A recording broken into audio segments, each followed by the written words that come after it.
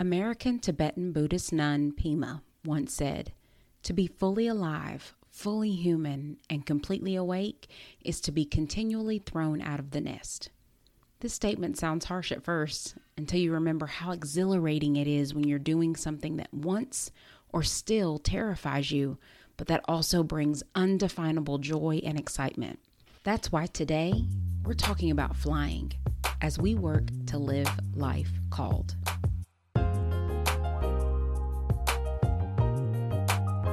Welcome to the Live Life Called podcast, where you're encouraged to live your life on purpose, live each day to the fullest, and go after your dreams.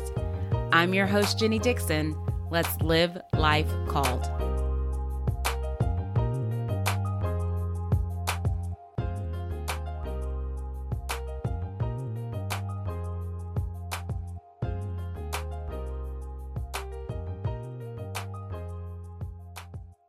Thanks so much for joining me this week. I'm loving the challenge of determining to be better and to push forward to the desires of my heart. I hope you have felt the same these past few weeks. Please do me a favor and like, share, follow, rate, and review this podcast wherever you listen to podcasts and on Facebook and Instagram. It does make a difference. I recently entered my Jackie Robinson year. It's a random age. Nothing spectacular happens necessarily in your Jackie year. At least, not like 16, 18, 21, or 30. You get the point. But I'm excited about this one. I remember how I felt leading up to this new decade. Unlike the decade before, or the one I was leaving, I was thrilled about entering this next decade.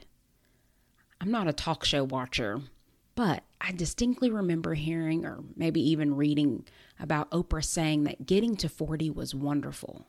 The weight of trying to prove yourself was lifted.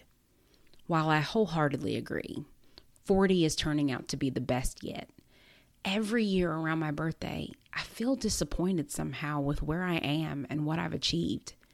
This disappointment is always in relationship to my own expectations for myself and where I think I should be at this stage in my life. I can't imagine I'm alone here.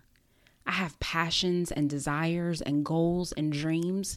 And with every tick of my life clock, I recognize, or at least feel, that I'm not closer to what I want to be doing in my life.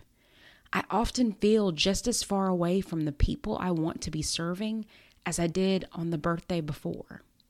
Before I go further, I want to acknowledge that I'm probably harder on myself than anyone around me. I'm sure I'm not alone there either. But I only know what's inside me trying to get out. Only I know the passions that burn deep within that desperately want to be shared with others, with the world. So around my birthday, as I reflect on where I am in comparison to the year before, I also spend time reflecting on why I'm here and not closer to my there. If I'm honest with myself, much of my hesitation and feeling like I have few gains is due in part to overthinking. To worrying about the things I can't control, the what ifs, and looking at the edge of my comfortable, my nest, and struggling to jump, worrying I won't fly. Former First Lady, say that 3 times fast, Eleanor Roosevelt once said, "You gain strength, courage, and confidence by every experience in which you really stop to look fear in the face."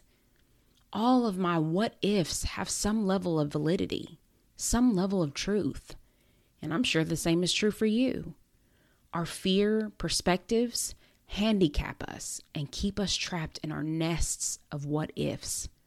Every one of our what ifs have been artfully constructed in our heads with narratives full of facts and reasonings based on experiences, real and imagined.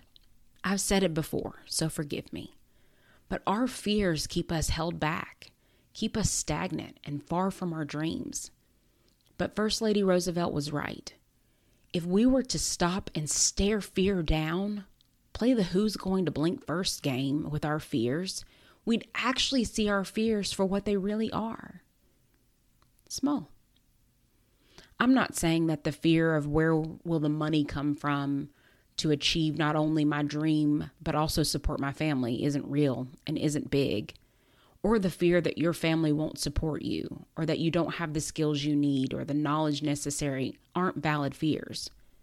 What I am saying is, when you and I stare our fears in the face, when we decide not to blink first or assume I should pause, we can really evaluate the fear, break it down into chunks that can be overcome, and realize that it's not as scary as we made it out to be. When we stare our fears down, it's true, we do gain strength, courage, and confidence. We gain what we need to overcome our fears, even if it's the powerful realization that our fears can't actually take us out. They might bump us, possibly knock us down, but they can't defeat us. Not if we determine to get up and fight for our futures, our passions, our dreams. On his podcast, Daily Inspiration, comedian, actor, author, radio host, and so much more, Steve Harvey said, "Your parachute will never open if you never step off the cliff." This analogy reminds me of an account Pastor Mark Batterson documented in one of his books about paragliding with one of his sons. His description of his takeoff consisting of intentionally running and jumping off a cliff to begin the thrill ride of paragliding. While I'm probably not about to run and jump off a cliff with a paragliding wing attached to my back, the image this description invokes is the same one that came to mind when I heard Steve Harvey say, "Your parachute will never open if you never step off the cliff." Running and jumping or just stepping off the cliff of our places of comfort to hopefully fly in the space of our dreams, our passions, our visions is scary, but also so very necessary. You and I have probably done a lot of research to prepare for the next steps for achieving our dreams. In other words, we have a lot of head knowledge. And in our Steve Harvey analogy, we have a massive parachute attached to our backs. We are ready. We have prayed, read, looked up next steps for 100 different ways to go from here. The safety nylon of our preparedness is hooked on tight. Now is the time to jump. It's time to fly. We can't use our parachutes. The prep work we've done won't employ if we don't face our fears, if we don't get thrown out or jump out of our nests of comfort. This week, put your parachute to use. I'm going to say that to myself. Jenny, put your parachute to use. Let's review our checklist for the millionth time. Determine which step you're going to take this week, even if it's a small step, and run, take a leap, and watch your parachute work for you. This week, let's decide to just fly as we determine to live life called. Thanks so much for joining me this week. Please don't forget to like, share, rate, and review this podcast, and to follow us on Facebook and Instagram to stay encouraged, motivated, and informed. I pray you have a blessed week and that you continue to join me as we work to live life called.